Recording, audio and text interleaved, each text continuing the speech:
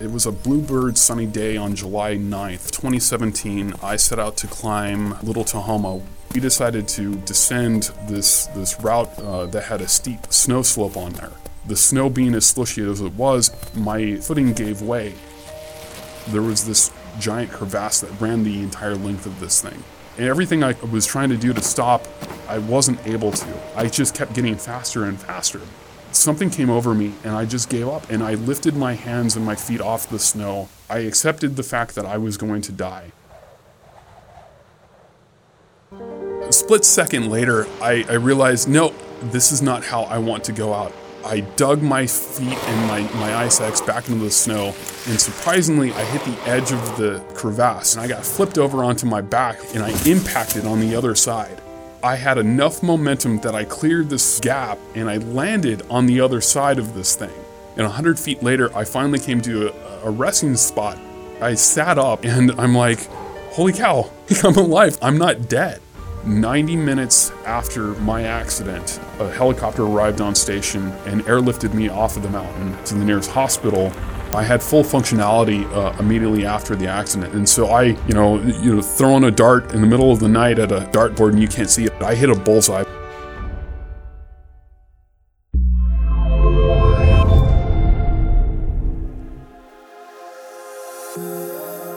I'm Ray Rogers. And I'm Brad Kepler. The story we just heard was the voice of Don Sarver. While sourcing guests for today's episode, an email with his near-fatal story made its way into my inbox. I've never experienced a life-altering disaster, and I imagine that the feeling of complete uncertainty as the events unfold before, during, and after something like a hurricane might feel a bit similar to sliding down the side of a mountain, unable to stop, unsure of what will happen from moment to moment. Don is not only an avid climber, he's also our colleague, and he's a volunteer with the Amazon Web Services Disaster Response Deployment Team. Man-made or natural, disasters put people on the edge. And on today's episode of Fix This, we dive into the world of disaster response and recovery, hearing from people who have played key roles in restoring a sense of community and normalcy after catastrophe. With their help, we examine how technology can guide people back from the edge. Hurricane Michael struck the Florida Panhandle on October 10th, 2018. According to the National Weather Service, Michael was an unprecedented Category 5 hurricane with maximum sustained wind speeds of 161 miles per hour. The storm caused widespread damage from Panama City Beach all the way to southwest Georgia. Don sat down with Ray to discuss his experience volunteering on a deployment to Florida in the weeks after Hurricane Michael. While there, he coordinated with local law enforcement and helped provide internet access to FEMA shelters and to a FEMA support site that served upwards of 20,000 people looking to apply for food stamps and other critical services. We get sent into areas where there was a disaster, man-made or natural, to help in the recovery efforts, to provide technology assistance to nonprofits or government entities or anybody who needs help in order to restore hope and provide a level of recovery. So I'm curious, what does it look like when you are deployed? You went on a solo mission. Yeah. And so when you arrive, you first get off the plane. What happens? Walk me through that. Yeah, so the mission profile looked like this. I was to get off in Tallahassee and then drive a couple hours to this Marianna, Florida, and to meet up with a couple of individuals, Joe and Debbie Hillis, who run ITDRC, which is a nonprofit to provide technology assistance in disaster areas. We're going to go out and we're going to set up a internet access for a library or a police station. In the course of the time I was in Florida, within 8 days, I had drove over 1,000 miles. Wow. Where I was going out, and you would go out to these towns 2 hours away and do whatever you can, and then you would hit various places on the way back. And so you arrive there, you're there for 8 days, you're driving around over 1,000 miles, as you said, and you're hitting these different parts of the city. What that means for the people after they've been hit by a hurricane, for example, if the internet is down and the police department, which you brought up, doesn't have internet, they might not be able to take calls, right? Correct. So effectively, you're giving the power back to the communities as well. Through the power of technology, you're helping set up and really helping the community rebuild in a pretty fast way. Yeah. The niche that we provide is we provide that technology assistance, right? We have the hotspots, we have the connections with ITDRC to bring satellite internet to some of these spots. And the thing to understand is we don't necessarily go to somebody's house, but we'll go to that person's house if it's the community center for the town, right? We try to do the most impact for the most amount of people. So if we go into a library or a community center, those are pretty important meeting places. A police department, they can respond to emergencies, things of that nature. So it's providing that access to the community on whole, because let's face it, we don't have enough internet devices to give out to 50,000 people. Of course, but you're trying to provide some sense of normalcy back into these neighborhoods and touch as many lives as you can. Oh yeah, definitely. And especially in this day and age with communication, right? If somebody cannot contact their relative from across the world or across town, that can be strangulating, right? You lose a lot of hope. And so having some kind of place where you can reach out and you can have two-way communication with family or loved ones makes a huge difference in people's lives. Again, it's that idea of restoring hope. Don's story raised an interesting question for us. It isn't just the disaster survivors who need a sense of community after something like a hurricane. What about the hundreds or even thousands of first responders and volunteers? These folks work up to 16 hours a day away from their families for weeks at a time in high-stress environments. What's it like for them out in the field? And how is technology helping to ease their experience? Our colleague Randy Larson sat down with Joe Hillis, Operations Director at the Information Technology Disaster Resource Center. You may have caught the name from Don's story. The ITDRC is a volunteer-driven nonprofit in the U.S. that provides emergency communications and technical resources to communities affected by disaster free of charge. Joe is an urban firefighter with 24 years of experience. When it comes to disasters, Joe's kind of done it all. He's got both operational experience as a crisis responder and as a boots-on-the-ground guy. Here's Randy and Joe talking about what it's like to coordinate a deployment and how technology can help firefighters find a sense of community during deployments. So each year there in the U.S., there are 1,000+ disasters that impact communities. Of those, 100, 125 a year get a federal declaration. ITDRC only responds to 10 to 15% of those. So each deployment obviously can take on a different flavor, right? There's so many different factors when it comes to a natural disaster. There's so many things that you can't anticipate. Some things more than others, right? Like a hurricane, you have some advanced warning. And in other cases, it's very much, kind of a spur of the moment thing.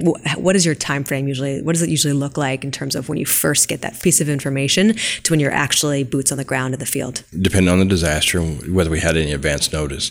With the hurricanes, we're sometimes able to pre-stage equipment, which we did actually, for Florence last year. We try to have boots on the ground the first 24 hours. Sometimes it goes a little bit longer than that, but for the most part, from the time we receive a request for assistance to the time we have somebody on the ground, whether it's an assessment team or whether it's just a full complement, we usually have it, around 24 hours right now. So you get one request and, it doesn't come when things are slow, obviously, and the person who is giving the request could be under some duress. Adrenaline's pumping, and I know that your team tries to work with it's not to say that you don't work off of imperfect information. You work off of the information you're given, and I trust that you confirm that data is correct. But how do you confirm that data is correct when you first get that request? Well, we usually reach back and have some sort of communication with whoever the requester was. So we do ask for 2 points of contact, for example, in case we can't communicate with one.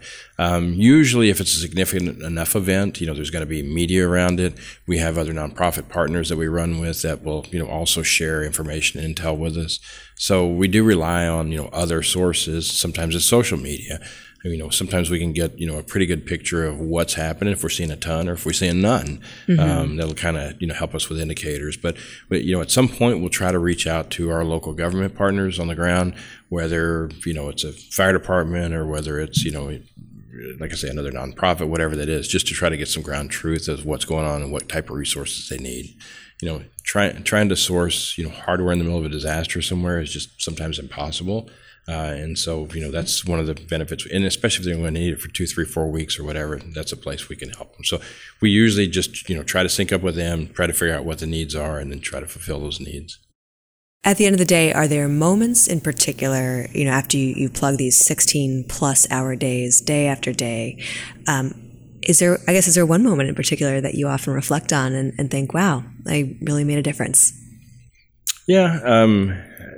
Obviously, there's a bunch. I obviously, being a firefighter, I have a soft spot for those guys. So, Sure. We do, comfort networks for firefighters. What are those about? In the middle of a field or a mountain range or wherever it is they're fighting a fire, usually there are large firefighter camps. They may have thousands of firefighters in there. They don't necessarily always have cell signal. They don't necessarily always have Wi-Fi.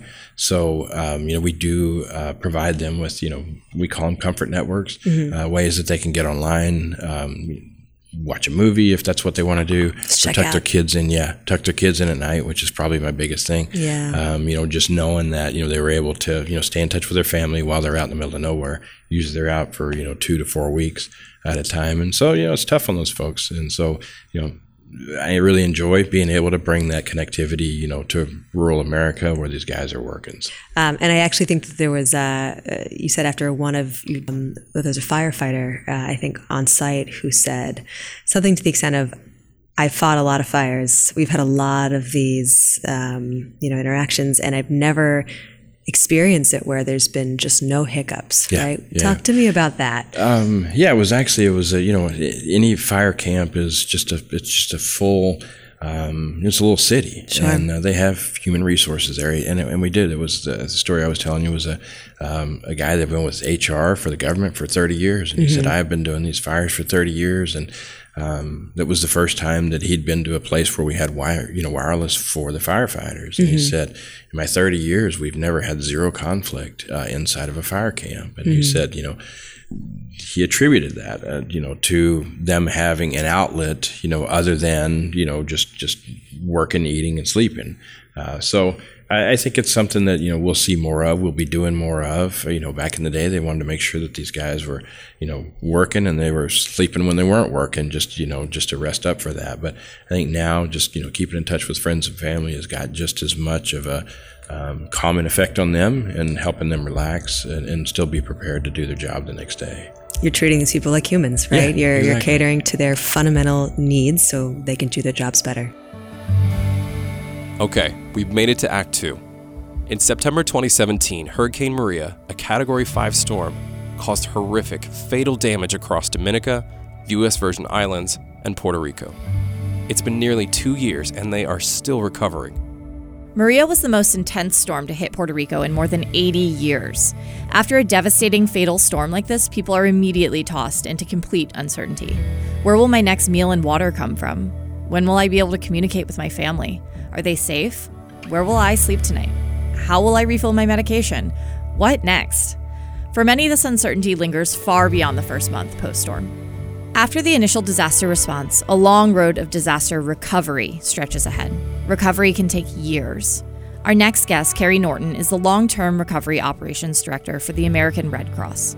She also happened to be on vacation with her family when Maria hit. She experienced firsthand what it was like to be in the middle of a natural disaster as it unfolded. I sat down with her to talk about what it's like to leverage technology to help communities rebuild and what happens after the news cycle stops covering a storm. Hurricane Florence and Hurricane Michael were within 1 month of each other in the southeast portion of the United States. And then just a month after Michael, we were responding to the Camp Wildfire in California. In Florence alone, there were over 600,000 homes that were without power after the storm hit. Those communities experienced 36 inches of rainfall. Florence turned into the wettest tropical cyclone that's been recorded in the Carolinas. So when you think about the damage and devastation that occurs just on one incident, and then you have one happening a month later, and then a month later, it really speaks to that training and readiness that we have to be engaged in all year long to ensure that we can effectively respond to multiple disasters that are happening concurrently. Yeah, that compound effect is really emotionally heartbreaking to think about. I remember watching the news last year and seeing storm after storm, and it seemed like endless footage of physical destruction, but also this emotional heartache that the country was going through because of this. And I'm hoping that you can talk more about what does that recovery look like? Because oftentimes the news cycle drops off after, the storm hits, here's what's happening immediately after, and then we don't hear much more about it. But what's happening behind the scenes there? Again, using Hurricane Florence as an example, it made landfall September 14th of 2018. So we are rapidly approaching the 1-year anniversary of that event. And no one is likely hearing about the activity that's happening right there, right now. Yeah, I've heard nothing. There are organizations, Red Cross and a number of our partner organizations, government organizations that are still actively engaged in supporting clients through their recovery. With Hurricane Florence, Red Cross engaged with AWS employees to support incoming calls from these people in these communities that were affected by the storms and needed information on how to get back on their feet in the short term, where to find a safe place to go, how to replace emergency medications that they may need. Technology like the AWS software, it essentially enabled Red Cross to mobilize people across the globe to receive these incoming calls from our clients with a really easy integration into our system and into our process. Took nearly 1,500 calls within a short amount of time. And, just thinking, strategically about risk and such, you really wouldn't want a call center in a disaster affected area anyway. Right. It just wouldn't make sense if, power is limited, resources are limited, everything is limited, shelter is limited. I can't imagine trying to set up a call center in a place that has already been affected by a natural disaster. Absolutely. And so it is making resources easily available to people to engage and help others. Because of technology, we are able to have real-time dashboards monitoring what is coming in and where it's coming from. So that really highlights to us, perhaps there's a community that word hasn't gotten to us yet that it was severely affected, but these calls coming in, reporting damage or reporting needs in a certain area can help drive our strategy or our response objectives for the next day. It helps us understand where clients are in the process. The first couple days, we have a good sense of what type of needs people have. But as we're shifting from response into recovery, it really helps us monitor what people are saying they need at that time. And if it makes sense, we can adjust our service delivery appropriately to help bridge those gaps that people are identifying they're experiencing in their community. Yeah, that's really cool. Like this idea of real-time data coming to you when every day counts, every week counts. And so having the most up-to-date information at your fingertips to drive real-time strategy is powerful. There's just really no comparison from, kind of what we were doing yesterday versus today. Some of the themes that I've heard from our chat are driving efficiency, providing better services and a better customer experience, and really just providing that top tier support that helps people in a time of sincere and great need. It takes a lot of behind the scenes infrastructure to provide that efficiency. And so what we are looking at in recovery very closely is how do we simplify the process and make this easy on our Red Cross clients, the people affected by the disaster, and also the hundreds of volunteers that are in the field delivering service. We want it to be simple for them, and we want things to be client-centered, always keeping that at our core to help meet needs of people after a disaster and throughout their recovery. There's just so many functions and features that we're really taking a look at to see what can enable Red Cross to be more nimble and efficient in our services, because that's what we need to be. The expectation is for us to be fast, and technology is what's getting us there. Something that you said that really piqued my interest is this idea of self-service help coming on the roadmap eventually. That sounds so empowering. I can imagine a future where after a natural disaster occurs and people are affected, having the tools at their fingertips seems like it would be a total game changer. There is a process when you're trying to access services with an organization. A lot of times you are opening up a case. Needs on that case need to be verified before, certain types of assistance are provided. And so, giving people tools to know where they are in the process and bring really good visibility to that with self-service options is something that we're really looking at. People's experience in the days and years after a disaster can fundamentally change with technology.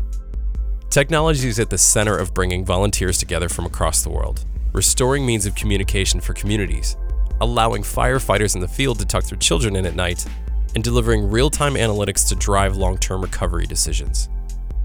After a disaster, technology can bring communities back from the edge.